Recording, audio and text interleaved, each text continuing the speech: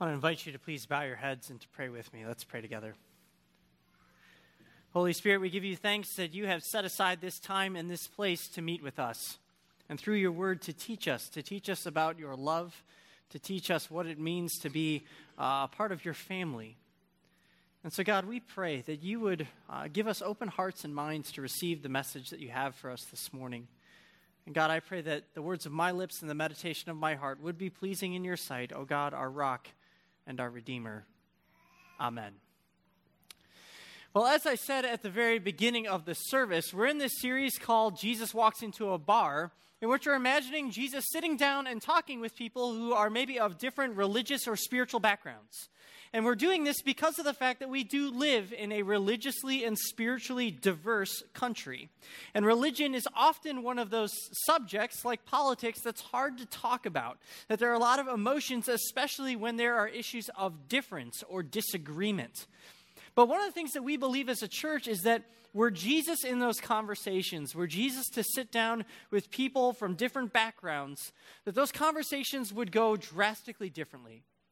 That those conversations would be characterized by love, by understanding, but they would also be honest. That they would really wrestle with issues of the truth as they try to determine, well, who is God? What does it mean to have a relationship with him? And so we've been going throughout this because of the fact that living in a religiously diverse world, we need to recognize that people of different religions aren't just those living in far-flung countries, but these are our neighbors, these are our friends, these are our co-workers. These are our family members. And so our question is, how can we as a church really be about entering into those kinds of discussions with humility, with love, with grace, and with truth? And as we've been going throughout this series, we've been looking at different world's religions. And we kind of started off with those religious traditions that are very different from our own. We were looking at Hinduism and Buddhism. And then last week, we kind of got a little bit closer to home when we looked at Islam. Islam being a religion that does believe there is only one God and that he is the all-powerful creator of all things. But this week, we come even closer to home as we take a closer look at the religion of Judaism. Because the truth is that there are many Jewish people here in the United States. They, too, are our neighbors and our coworkers and our friends. But also, the reality is that Christianity and Judaism, we share a lot in common. In fact, if you just look at our scriptures, what you quickly realize is that 75% of our scriptures are shared with those of the Jewish faith. That this Bible in my hand, 75% of it aligns with what Jewish people read and study and pray when they gather together in synagogue. We call it the Old Testament. They simply call it the Bible. And so we share this scripture in common, but we also share some certain theological beliefs in common. We believe that there is one all-powerful God of the universe who created all things, that he made human beings in his image, and that he is a God who has been active and at work throughout human history, revealing his character and his love, his justice and his mercy to people in time and in space. That in fact, if you read through the Old Testament scriptures, that's what you see. You see a God who is actively in relationship with his people. We have that in common. But there are also some big areas of difference.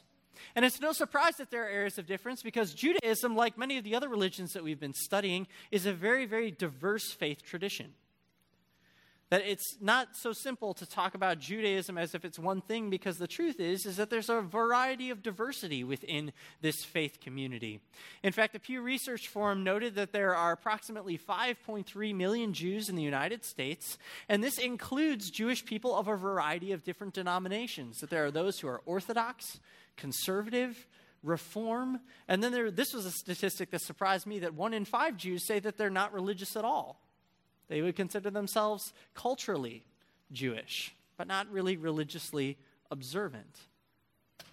And we want to keep that in mind as we're going throughout this message today, because as the Jewish scholar of religion, Jacob Neusner, said, he said that while Judaism is not the religion of a single people, most Jews are a people with a single religion.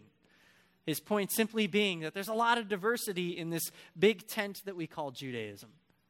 So what does kind of hold the Jewish community together? Well, in his book, Essential Judaism, George Robinson puts it this way. He says that Judaism is like a three-legged stool. Upholding it are three kinds of sacredness: sacred space, sacred time, and sacred humanity. Sacred space, sacred time, and sacred humanity. He says that being Jewish is really a way of life. And that whether you're an Orthodox Jew or a secular Jew, there are certain rhythms and traditions and rituals that kind of bind your identity together with those of your community, with the Jewish community. He talks about sacred space. He says the rhythms, the festivals, the holiday celebrations of the Jewish community, that even for those who would say they're not religiously observant, they will still celebrate these holidays kind of because it's a part of their culture, a part of their history. He said that there's also sacred time, and that means that as a community, they commemorate certain important life events like the birth of a child, like entering into adulthood, like marriage, and like death and passing. And lastly, he says sacred humanity. What he means by that is he says living a moral life matters to the Jewish community. Now, for an Orthodox person who's an Orthodox Jew, what that would mean is that they would follow all 613 of the laws that were given to Moses found in the Torah, those 613 mitzvot. They would try to hold those and observe those strictly. What that might mean, though, for like a secular Jewish person would simply mean living a moral life, living in service to the greater causes of humanity. But these three things kind of hold the Jewish identity together. It's a common history, common language, common culture, common rituals, and so on and so forth. What it simply means is Judaism is far more than just a religion. It really is a way of life.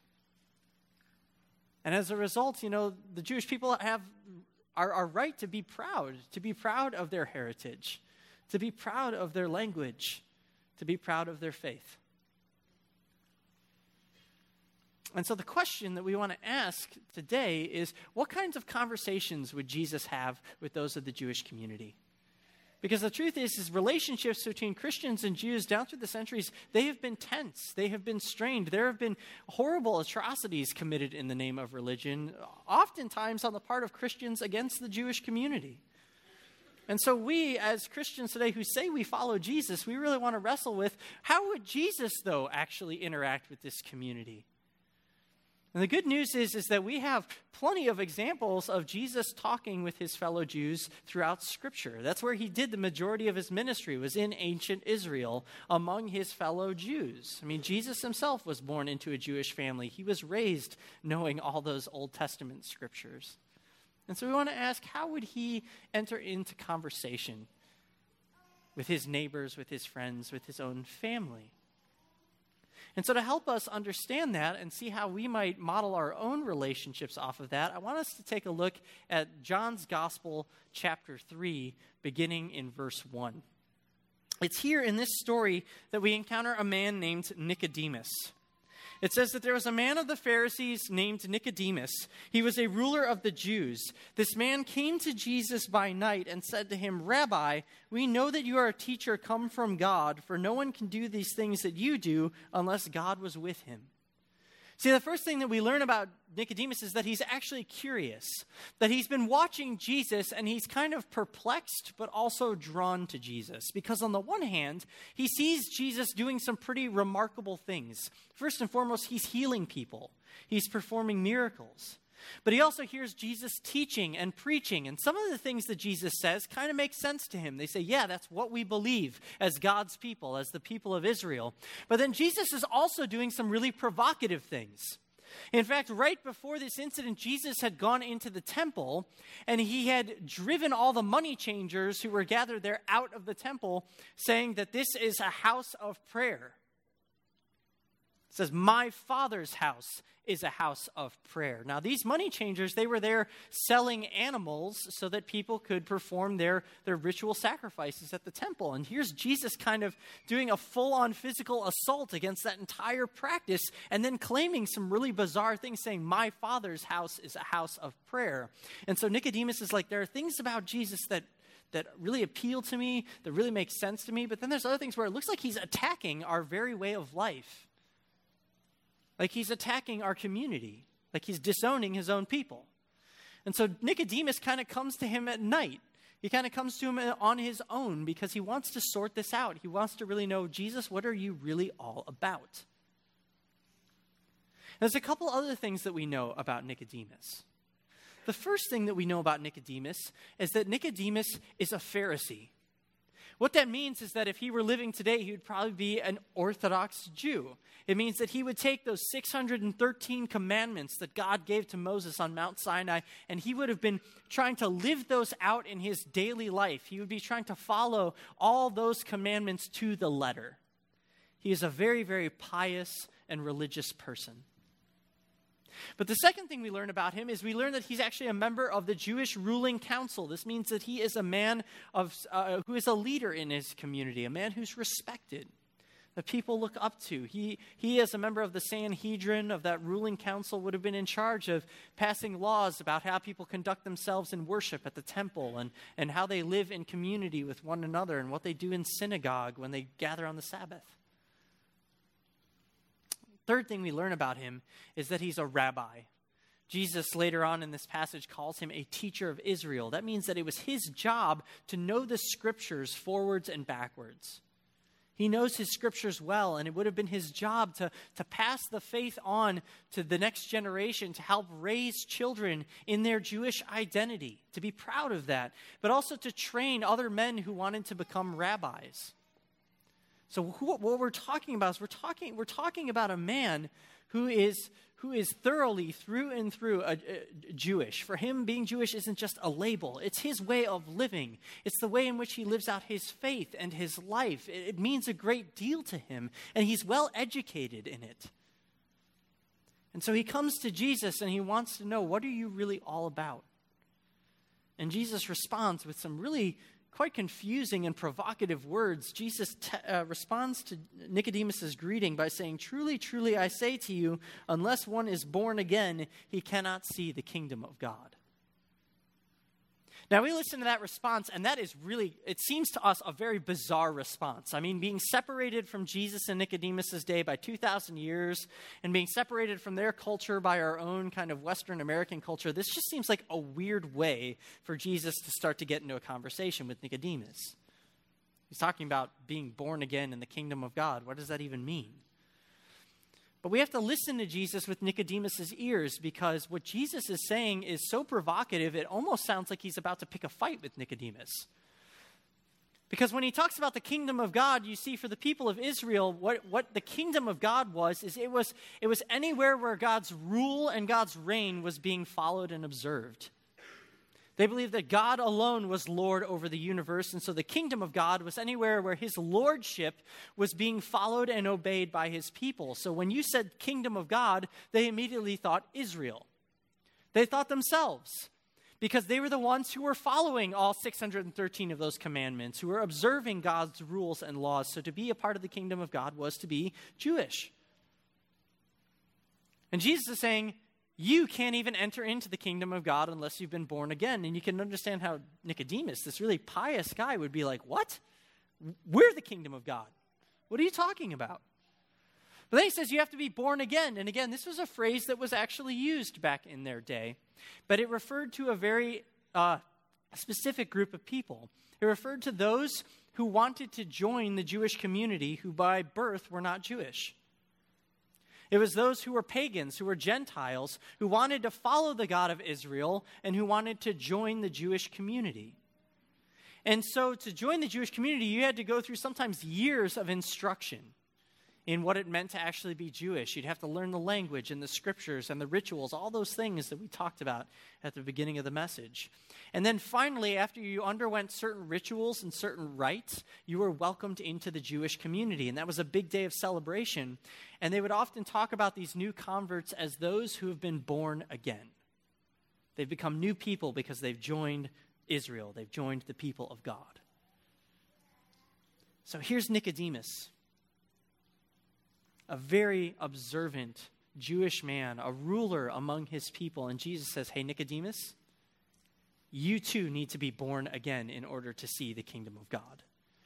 And Nicodemus is like, excuse me? Like, really? Do You know, maybe Jesus didn't get this right. Maybe he's being literal here. And you can almost hear how confused Nicodemus is because he goes on, he says, well, how can a man be born when he is old? Can he enter a second time into his mother's womb and be born? It's almost like Nicodemus is saying, I'm not sure I heard you right. Maybe you literally meant being born again. But Jesus doesn't leave it there. Jesus says, no, I do mean you have to be born again. And let me explain.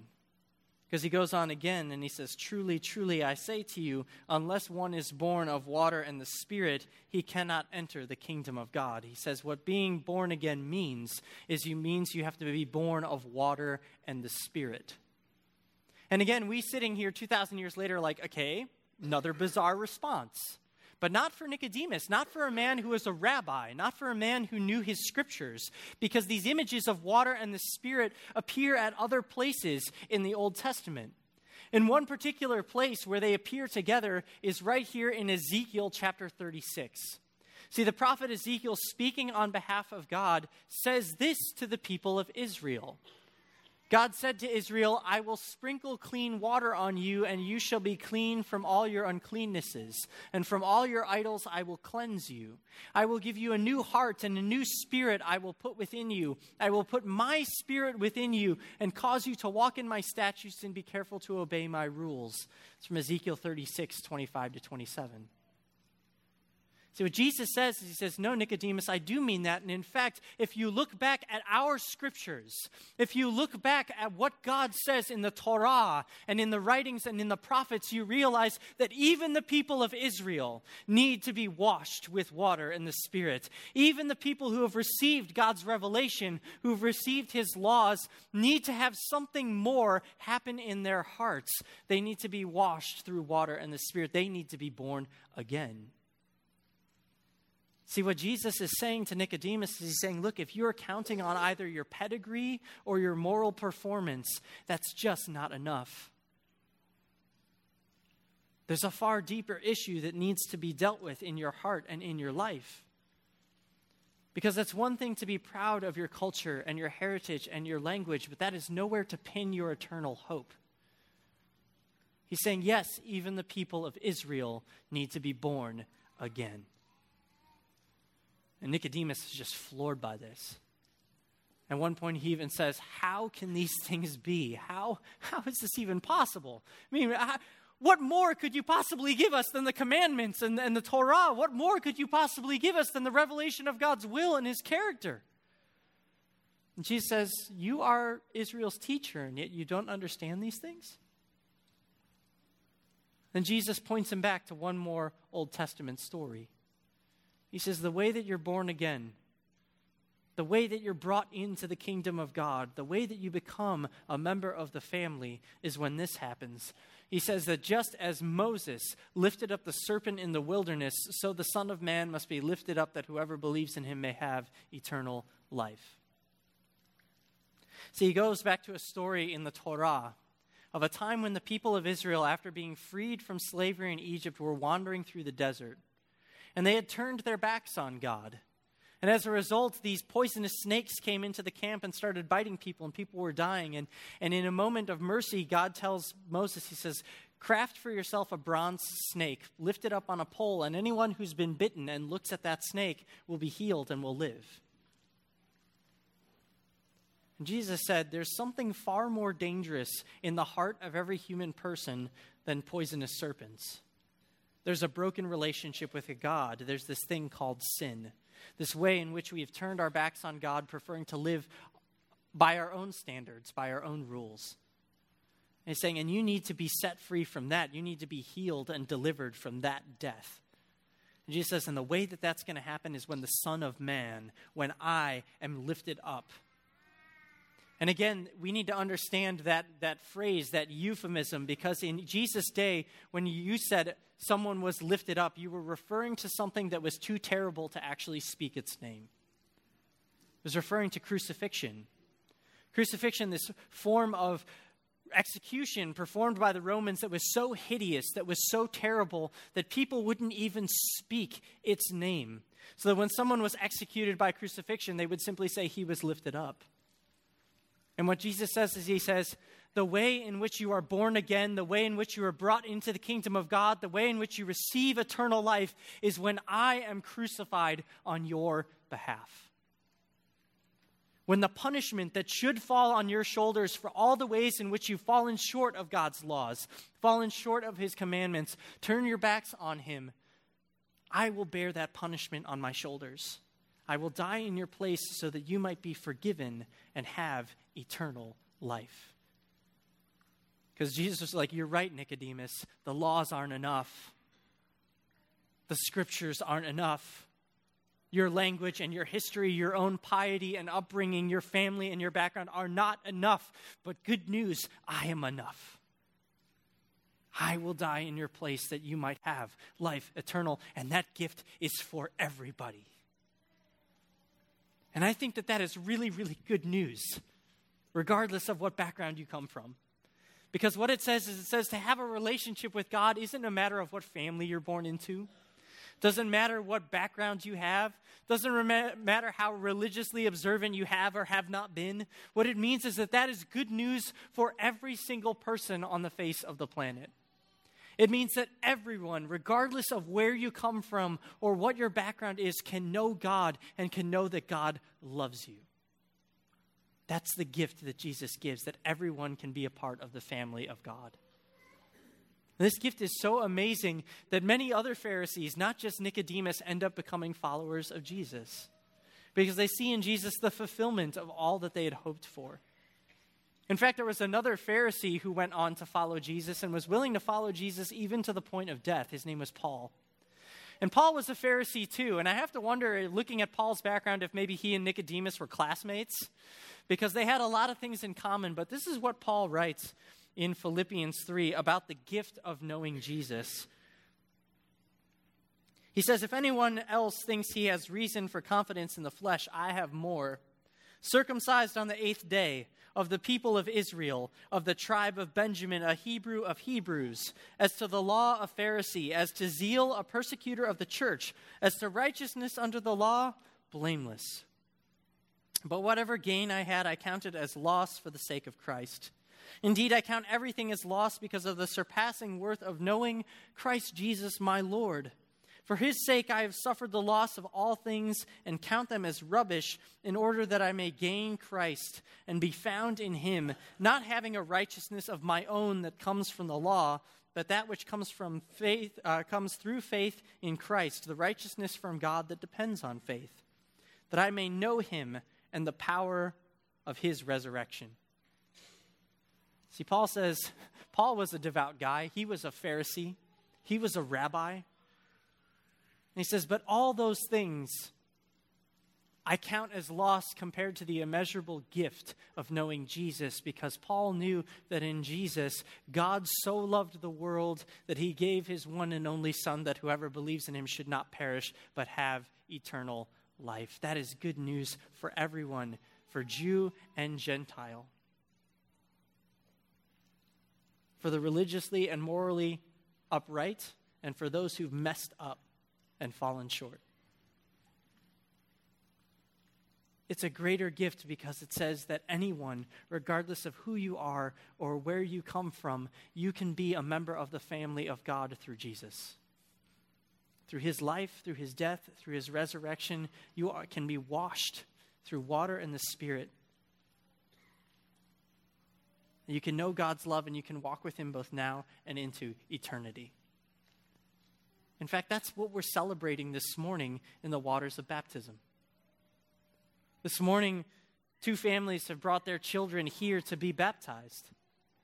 And it's here in baptism that they're given the gift of faith, that they're washed by water and the Spirit, that the Holy Spirit will dwell in their hearts and in their minds both now and into eternity. And what God is saying is he's saying, these kids are my kids. That's the gift that he's giving them this morning. But that's a gift that he's given to all of us who follow Christ as well. And it's a gift that we can give in conversation with people of every background. Jewish, Muslim, Hindu, Buddhist, agnostic, atheist, spiritual but not religious. So let them know that it's not about you and being perfect. It's not about earning God's love. It's about God's love given to you as a gift through Christ Jesus, your Lord. And so it's in that vein that I want us to pray together. Would you bow your heads and pray with me? God, we give you thanks that you are indeed the God of Abraham, Isaac, and Jacob.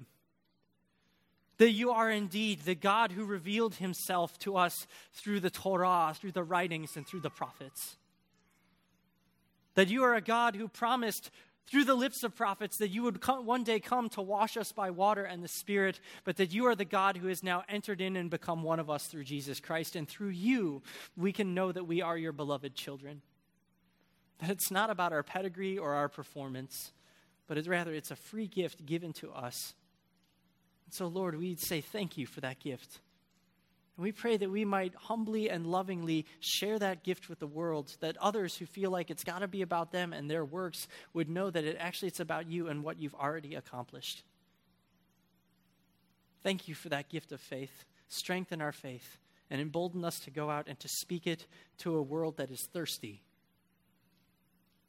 and desperately needs to know of your love, which has come to us through Christ. It's in his name we pray. Amen.